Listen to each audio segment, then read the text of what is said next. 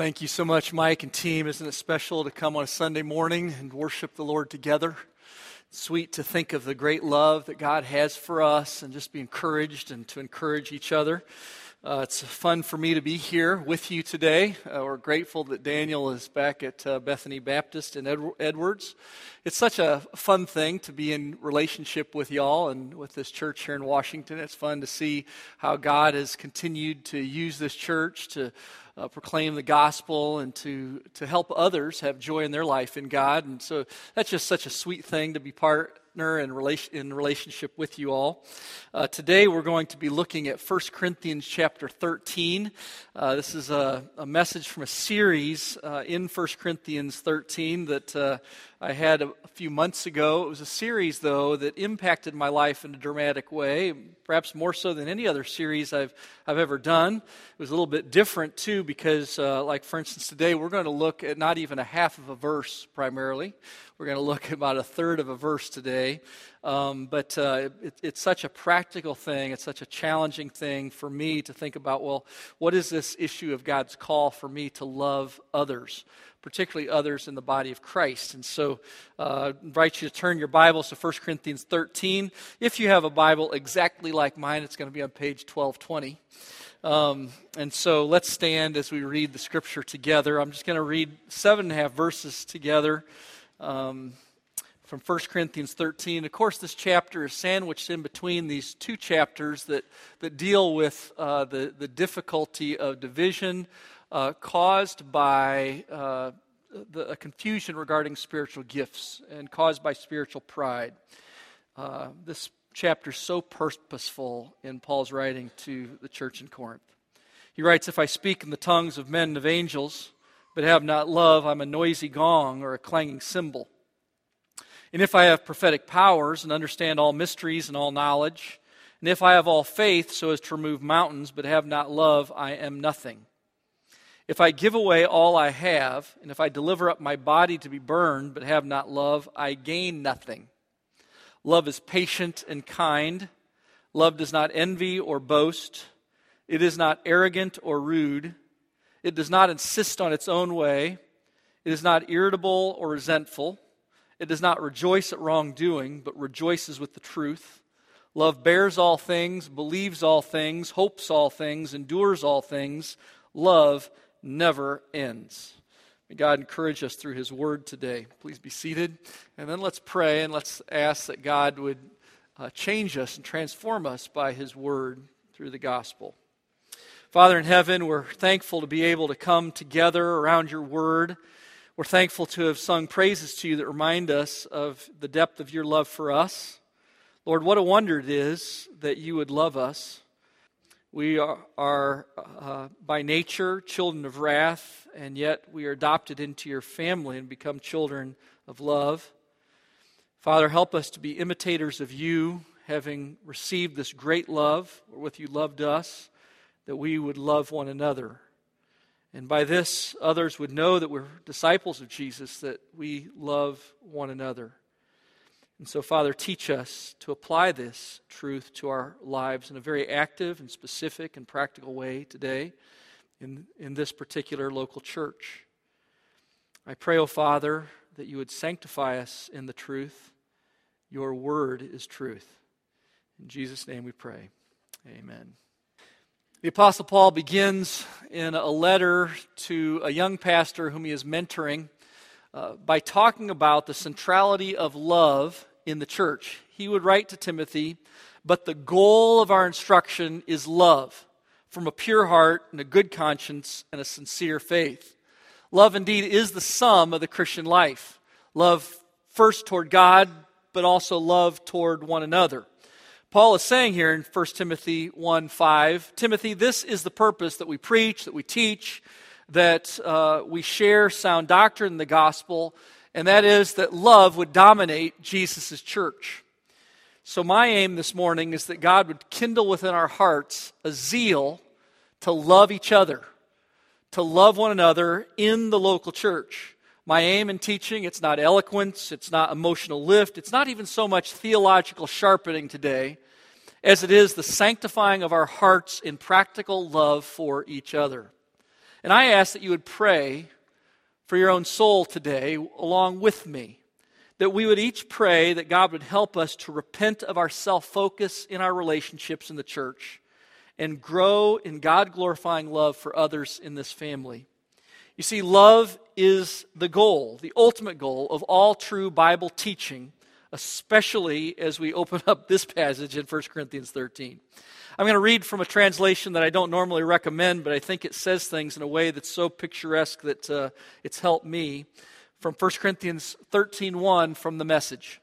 If I speak with human eloquence and with angelic ecstasy, but don't love, I'm nothing but the creaking of a rusty gate.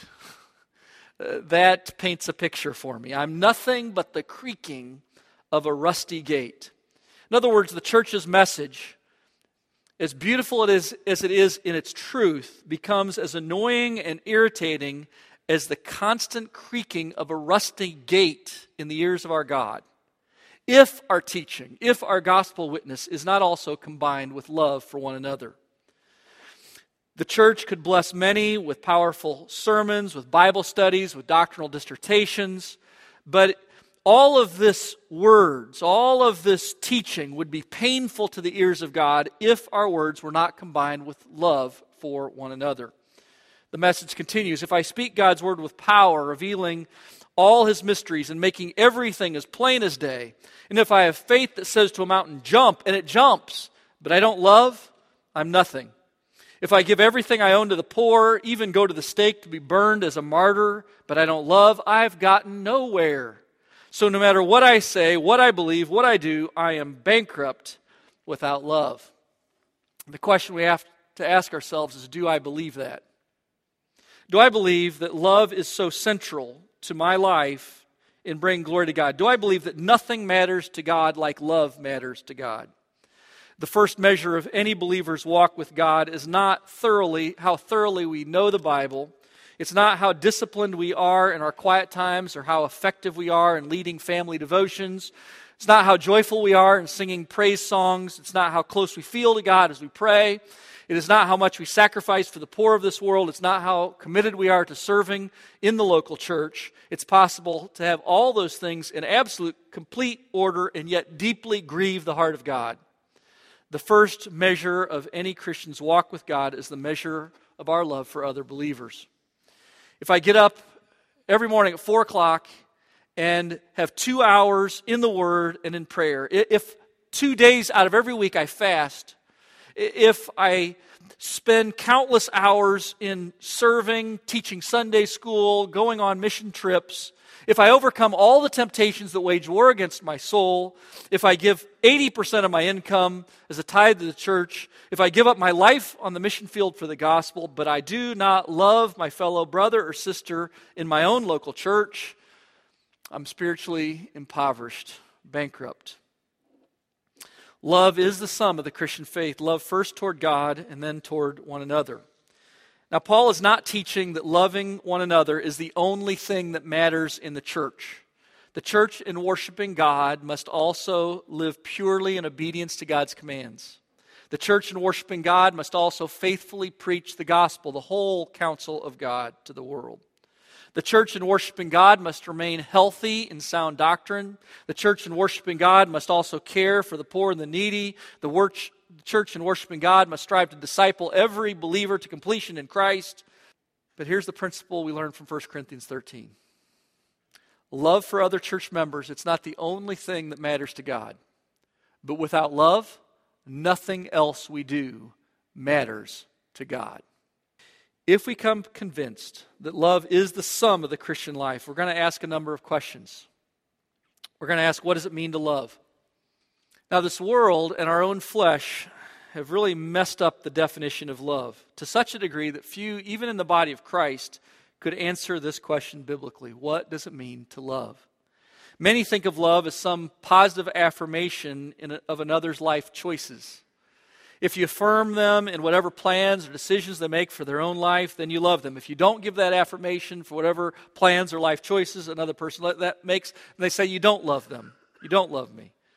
Others think of love as a warm emotion, a nice sentimental feeling.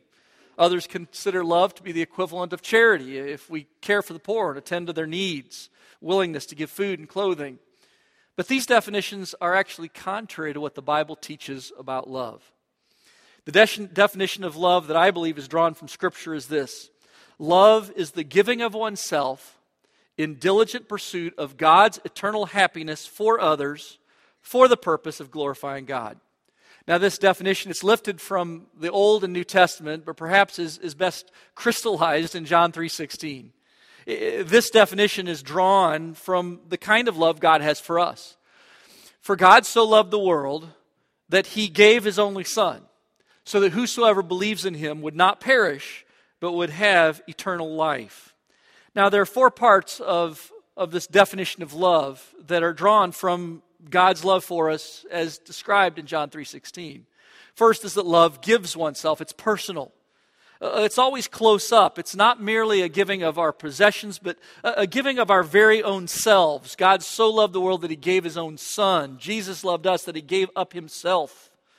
Love's focus is never upon receiving, but upon giving. You know, the moment that we ask the question, what am I getting out of this relationship, is the moment that love no longer is the ruling principle in our hearts. Because love is always outward. We're able to love because God supplies us first with his love, and along with his love come everything that we need. So our soul is satisfied in God, and it's out of the complete satisfaction of every need that then we're then able to love, give of ourselves, because we're not looking for others to satisfy our own needs. Those needs have been met by God in Christ. And so now we're able to look at others and not ask the question, what can you do to benefit my life? What am I getting out of this relationship? And unless I have a really good answer for that, I don't have a lot of time and energy for you. No, the Christian is looking upward. God, fill me, and God does. And then out of the overflow of his abundant supply for our lives, we're able to give ourselves. Second part of this definition that's so helpful is that love diligently pursues. It's active in pursuit of others. It takes the initiative to act. And then it perseveres in acting. So love, it always makes the first move. But it also makes the second move and the third move and the fourth move as well. We don't simply say, well, I called them twice and they didn't return my call, so... No, love says, well, that means I'm going to take another initiative. I'm going to keep pursuing in love for their eternal happiness, for the glory of God. Love is initiating. This definition also tells us that love diligently pursues God's eternal happiness for another. That love doesn't always pursue the things that the person wants us to pursue for them, but it always pursues the thing that is best for them, that will bring their ultimate happiness, their ultimate gladness. Again, many people want us to approve of their life choices, even if those choices invite God's wrath, invite a separation of that person from God's reward, from his person, from their happiness. And so love cannot approve of anything that would cause a person to be unhappy forever and ever. So love envisions the person on that day when they stand before God to give an account of their life. And love says, on that day, I want you to look at the ways that I've acted towards you. And I am deeply concerned that you would look at me and be able to say, you acted in such a way all through my life so that this day would be happy. And if your love was actually influential in their life, they would look at you and say, thank you, thank you, thank you. This day is the happiest day of my existence because of the way you loved me. Thank you. That's what love does. It pursues that person's eternal happiness in Jesus. And then love's purpose, it's ultimately is bound up in God's glory. So the first focus of our love is always vertical and not horizontal. Love's aim is not that man will be pleased with the way we love the person. Love's aim is that God would be pleased. And if God is pleased, then that's the most beneficial thing that the person could possibly experience or receive from us. I asked the question, did Jesus love the Pharisees? And the answer is yes, of course he did. That's why he challenged them about their sin. He was pursuing their repentance so that they could receive God's mercy and grace, God's salvation. And a few of them actually did receive God's salvation because he loved them so. But did Jesus love them the way the Pharisees wanted him to love them? The answer to that question is no. If you ask the common Pharisee of Jesus' day, does Jesus love you? They'd probably say, no, of course he doesn't love us. He's our enemy. The quality of our love is not determined by how the human recipient grades it. The quality of our love is determined by how God grades it. So we're looking always for his pleasure in the way that we're loving others. So we want to learn more about this love that God calls us to have for each other in the local church. And we're going to look at specifically at verse 4 and just the first little part of verse 4 this morning. That little part simply reads, love is patient. Love is kind. Now, Paul is going to list 13 more qualities of love. There are 15 in total. Qualities that bring glory to God. But we're going to park on these two simple and very pure qualities this morning. Now, it's very important for us to observe the context in order to understand the purpose of Paul's writing 1 Corinthians 13. It's such a lovely, lyrical love prose. It's just such a beautiful expression of love in its wording, in its terminology. But it's important for us that we understand these words are written to a local church like this one, who's having difficulty connecting deeply to each other in loving relationships.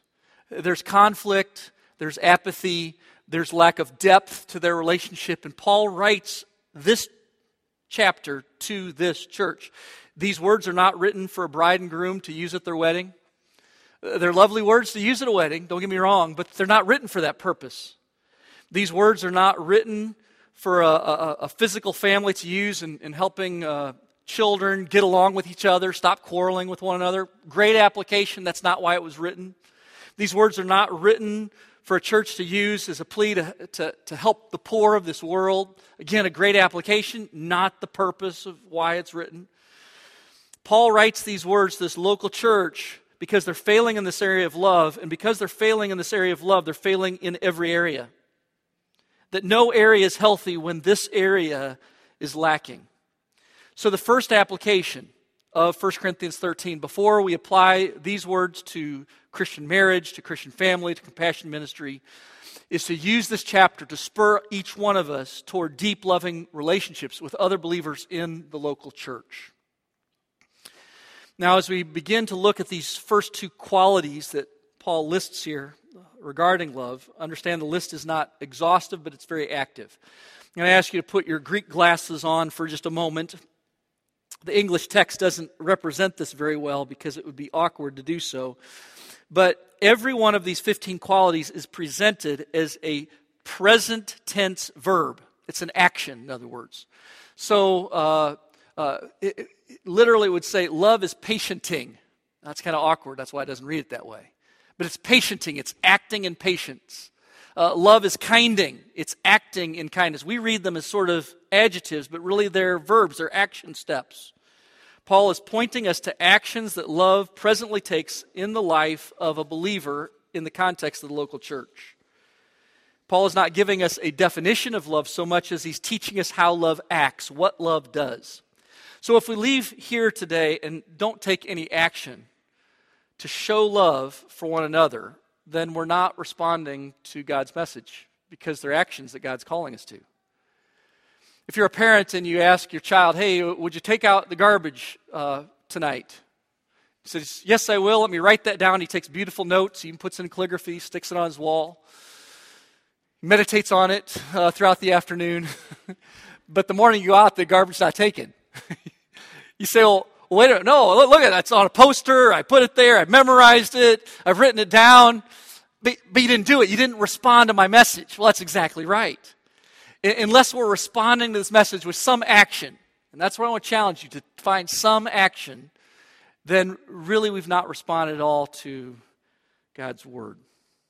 Love is patient, love is kind. These two qualities are cousins, and yet they're distinct. Patience commands us with the physician's motto, first, do no harm. When you're hurt, don't respond in kind. First, just lay back, don't harm anyone else through your attitudes, your words, your actions. Be patient. Kindness, on the other, commands do much good. So one is refraining from doing anything that our flesh wants to do in response to people who hurt us that would hinder their eternal joy. Kindness is taking action, taking the initiative to do something to pursue another person's eternal joy. Let's first think about this quality. Love is patient. What does it mean to be patient? Patience references the peaceful action one takes toward another person who is wronged when one is wronged or provoked or injured by that person. Now again, remember the context is the local church. He's specifically speaking about the way believers relate to one another.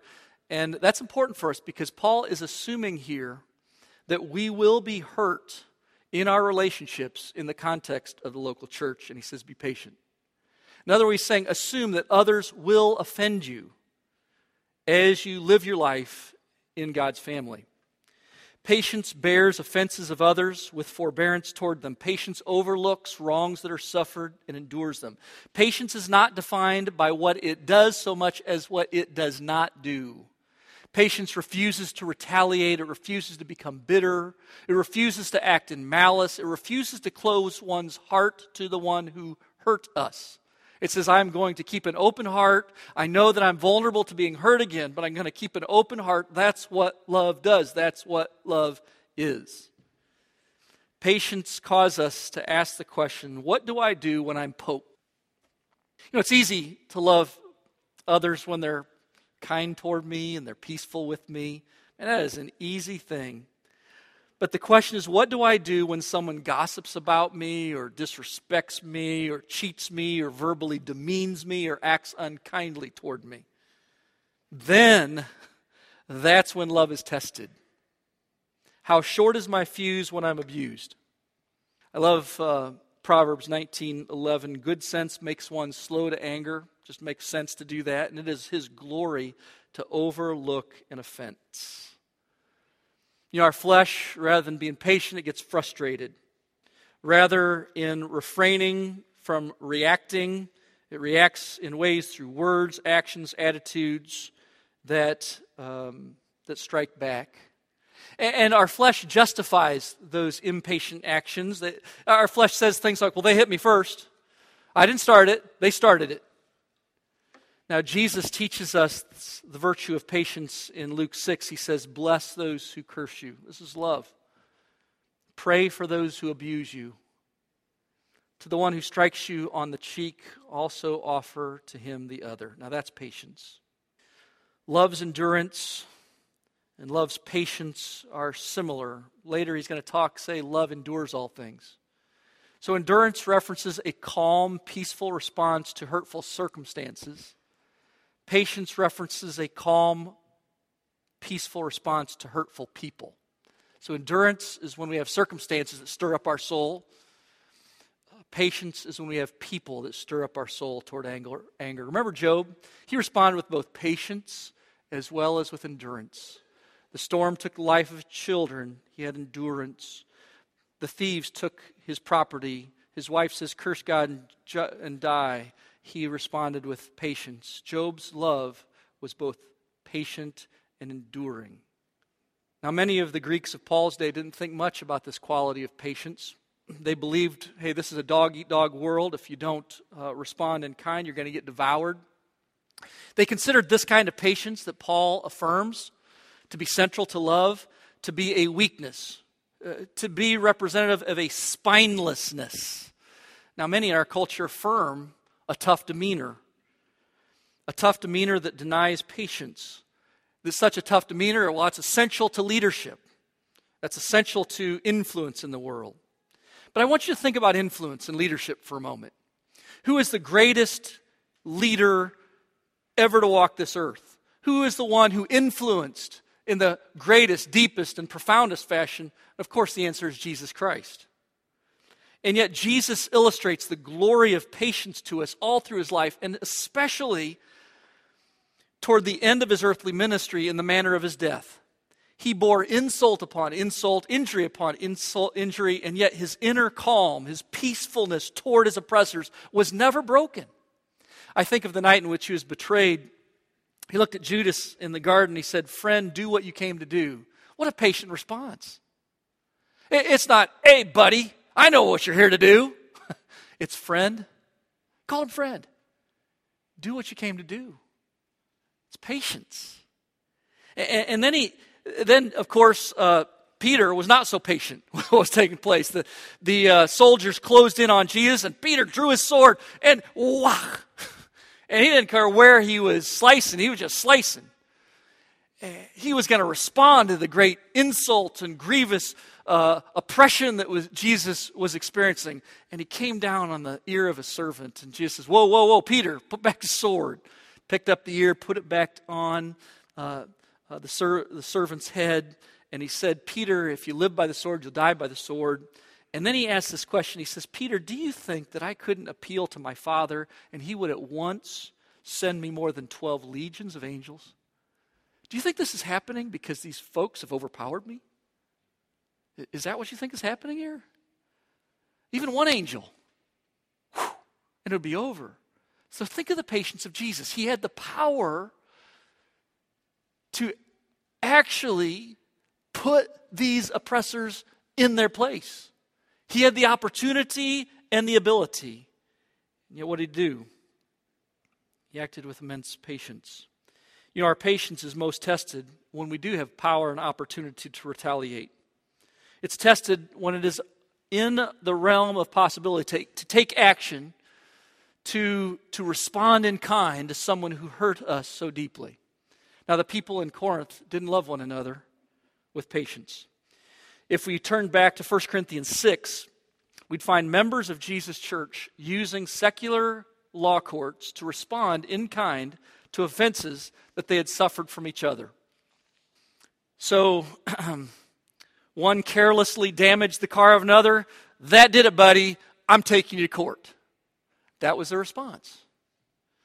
When one of you has a grievance against another, does he dare to go to law before the unrighteous?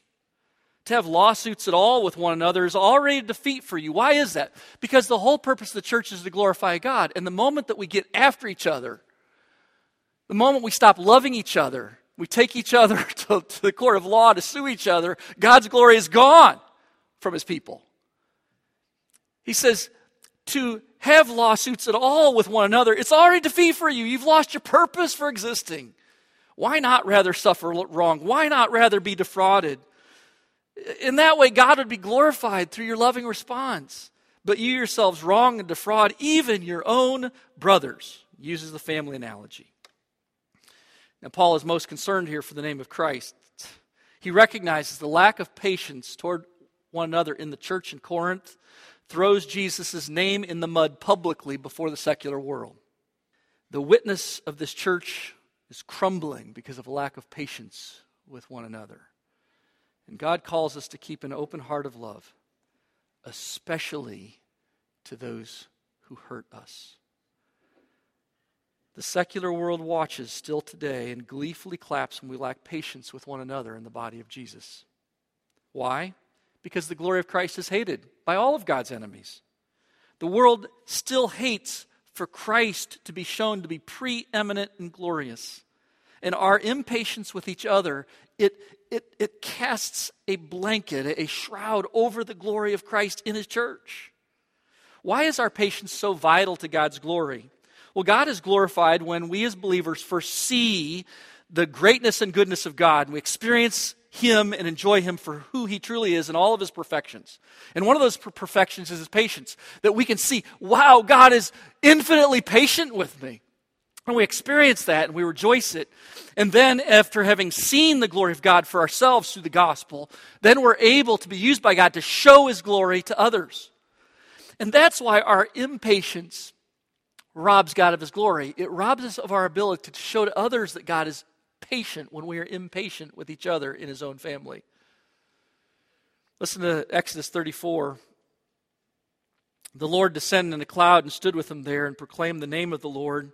The Lord passed before him and proclaimed, the Lord, a God merciful and gracious, slow to anger. How patient God is, and abounding in steadfast love and faithfulness, keeping steadfast love for thousands, forgiving iniquity and transgression and sin, but who will by no means clear the guilty. God acts so patiently with us sinners before meting out justice. The only reason why any of us are alive is because of God's patience. The only reason why any of us have had time to respond to the gospel is because of God's patience. The Lord gives repeated warnings and constant pleadings to sinful, rebellious creatures of His, against whom it would be right for Him to execute justice and righteousness immediately. Instead, He restrains His righteous hand. Restrains His righteous hand from acting in justice against rebels who defy His authority and reject His command. He waits and He waits and He waits. He waits until justice demands for Him not to wait any longer. But that's His patience. Now, in regard to our patience with other sinners, God does not tell us to set aside the idea of justice. God simply tells us to leave room for His justice. He says, "Vengeance is mine, I will repay, thus says the Lord." So repay no one evil for evil, but give thought to do what is honorable in the sight of all, if possible. So far as it depends upon you, live peaceably with all. Do not be overcome by evil, but overcome evil with good. So what hinders us from practicing patience with others in the local church? Why is it so hard for me not to enter into some verbal sparring match when another brother or sister insults me or belittles my viewpoint? Why is it so hard for me not to set my jaw against one who injures me through their words? Why is it so hard for me not to close my heart toward them? Why is it so hard to keep an open heart? When someone's hurt me and injured me, why is it difficult when I see them at Sam's Club, and I see them down the aisle, and they don't see me yet? Why is it so hard for me not to just go to the other aisle? Why is that hard? Well, because I need God's love filling my heart. I'm not patient. And that's why this passage is so very convicting, but so very beautiful and helpful to my advance to become like Jesus, to be an imitator of God. We are forgetful of what great sinners we are, so we are shocked that others sin against us. Have you ever said to yourself or heard another Christian say, I expected to get hurt by unbelievers. I just never expected to get hurt by my brothers or sisters in my own church family. Have you ever said that or heard others say that? My response is, well, if you've read your Bible, why would you be so surprised about that? Over and over in the New Testament, believers are commanded to forgive one another. That implies that we should expect and assume that others who are yet being sanctified, haven't been glorified yet, haven't become completely like Christ, will rub against us in a way where they sin against us, and we'll have to forgive them. The whole of the New Testament tells us we ought to expect others in the family of God to act in hurtful ways. Does that grieve the heart of God? Yes, it does. But is it going to happen? Yes, absolutely. So rather than us getting so discouraged and so distraught and being tempted to do what Satan wants us to do, well, forget the church then. Instead, we prepare our hearts. This is an opportunity for me to imitate God because guess what? I sinned against God, and He didn't say, forget Rich Burkle. He continued to love me. And now I've become a worshiper because He did. And maybe, just maybe, if I love that other person who's in the church family, they too will become more like Jesus. That God will use me to feed grace into their life, to feed gospel into their life. See, these occasions of being hurt become opportunities to display God's glory and to worship Him. Love is patient, but now let's look at this issue. Love is kind. Love is not satisfied merely with refraining from hurting others through our attitudes, words, and action, but love moves toward taking action to add joy to others through our words, our attitudes, and our action. What does it mean to be kind? Showing kindness means we act in giving ways to benefit others who may not benefit us in return. Kindness means that we respond to other believers with a generous heart and an open hand. Kindness actively looks for ways to invest our own time, energy, and resources toward others in Jesus' church so that their life will be richer for it. Again, the context is so important. Paul's encouragement is not a call for us to be kind to those who are in a position to bless us. Paul's encouragement here is not for us to participate in gift exchanges where someone gives me a nice gift at Christmas and I give them a nice gift. That's not kindness. That's exchanging gifts. Kindness is not acting toward people who may be able to benefit me through their friendship or their position or their influence in some way in the future.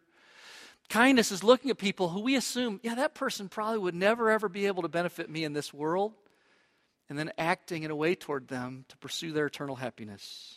That's kindness. Jesus said, if you love those who love you, what reward do you have? Do not even the tax collectors do the same?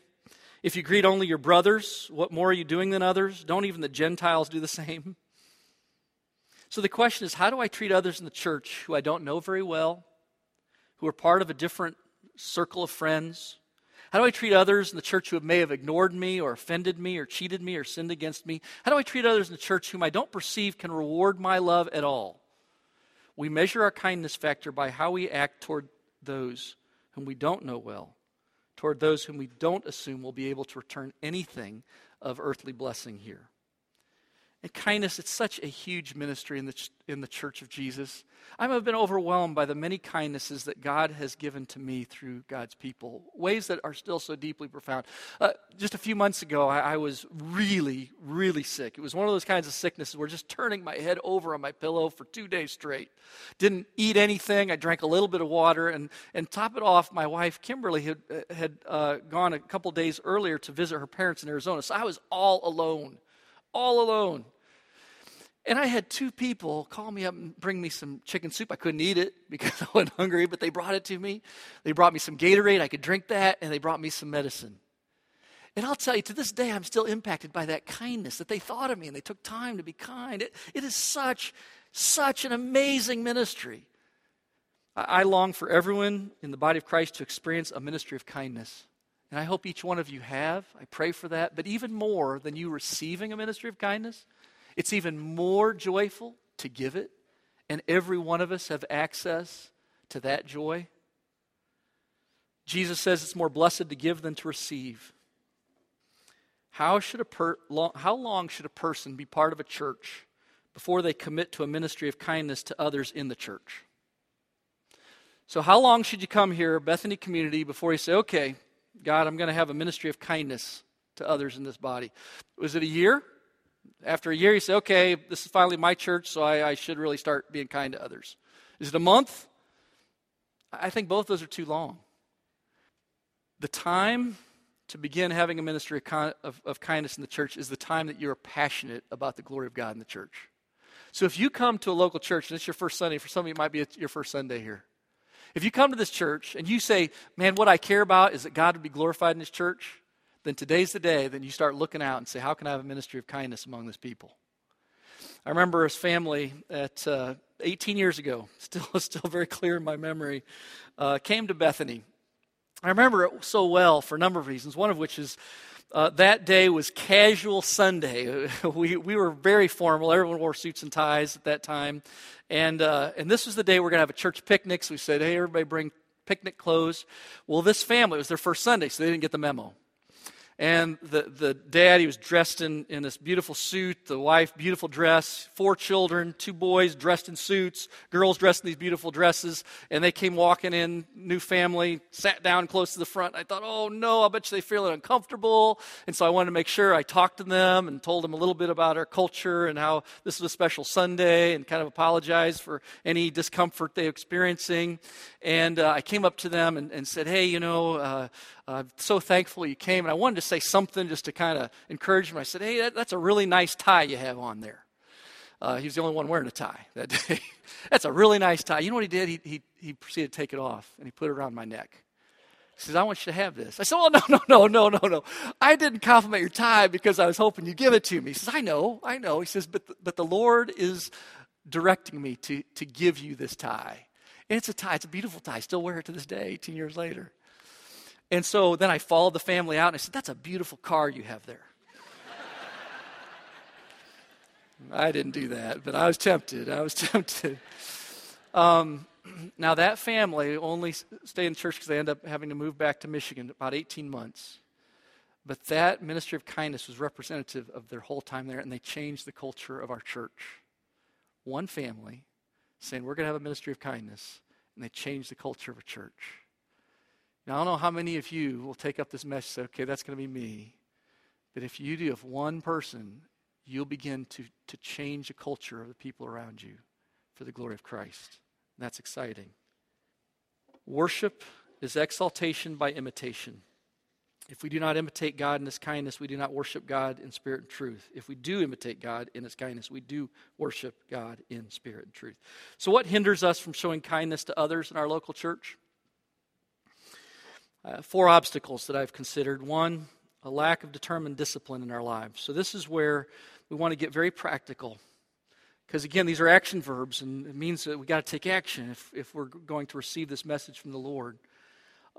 Many in the church have good intentions, but little execution. So cards are left unwritten or unsent, words are left unspoken, visits are left unmade. So the encouragement is find a way to discipline yourself, to prioritize this ministry of love that you would have for others. Find a way to begin to take actions. Again, none of us are going to be absolutely perfect in our execution of our intentions, but we can find ways in which more of those intentions become reality. Second obstacle, lack of spiritual affection for others. Now, this relates more to the heart. We say, I really don't think that much about having a ministry of love. I'm not against the idea. I'm just not passionate about it. I have so many other things that I have to deal with in my life. I'm so busy. I can't even begin to start thinking about a ministry of kindness to others or ministry of love.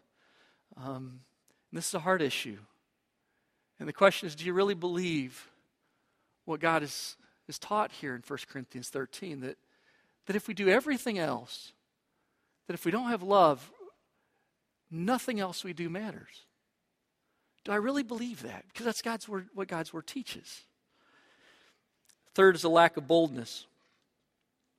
Some of you are shy. You say, I don't know if others would want me to show them kindness. I don't know if they'll appreciate it. I don't know if they'll receive it. I don't want to intrude.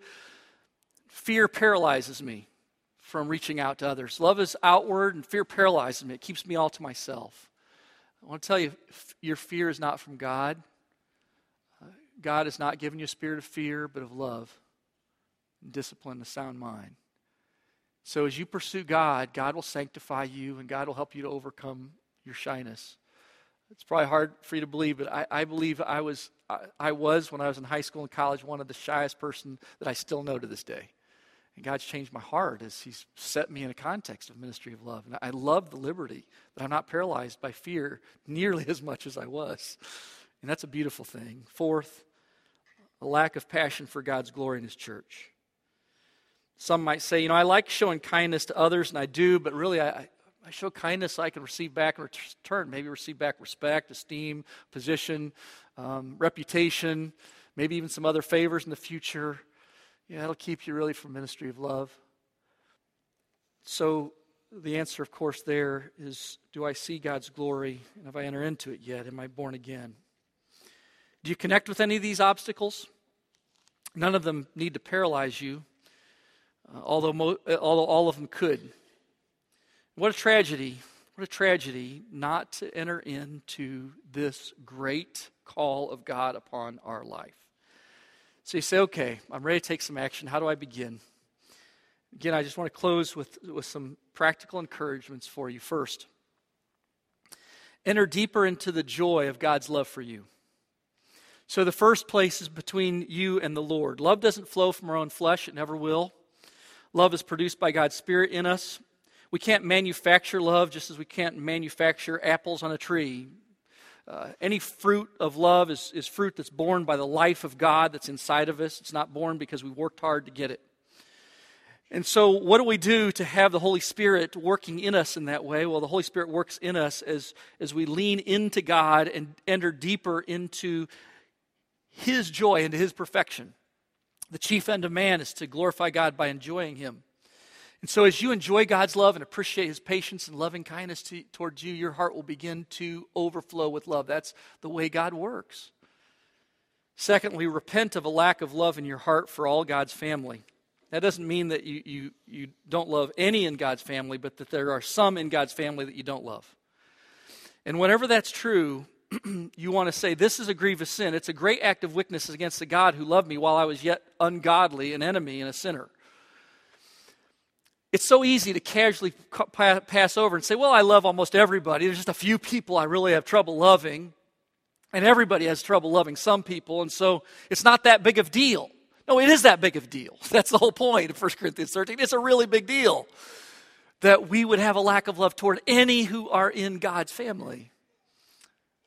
Third, discipline yourself to pray for God to lead you in loving others. Again, God is in charge of his love, that God would excite you for a ministry of love. And as you pray, God answers prayer. Isn't that awesome that God is a prayer answering God? And this is this is exactly the kind of prayer he answers. So I guarantee if you pray with a sincere heart of faith, Lord, open up my heart with greater love for you and for others in your body, and give me a ministry of love. And if you come on a Sunday morning and you come driving here and you say, God, show me some person that I can express your kindness to today, it will just blast open the doors of your experience at church. Every day you're going to say, I wonder what God's going to do today. There's going to be someone that God sets in front of me that I'm not even aware of right now. He's going to set someone in front of me to show an act of kindness.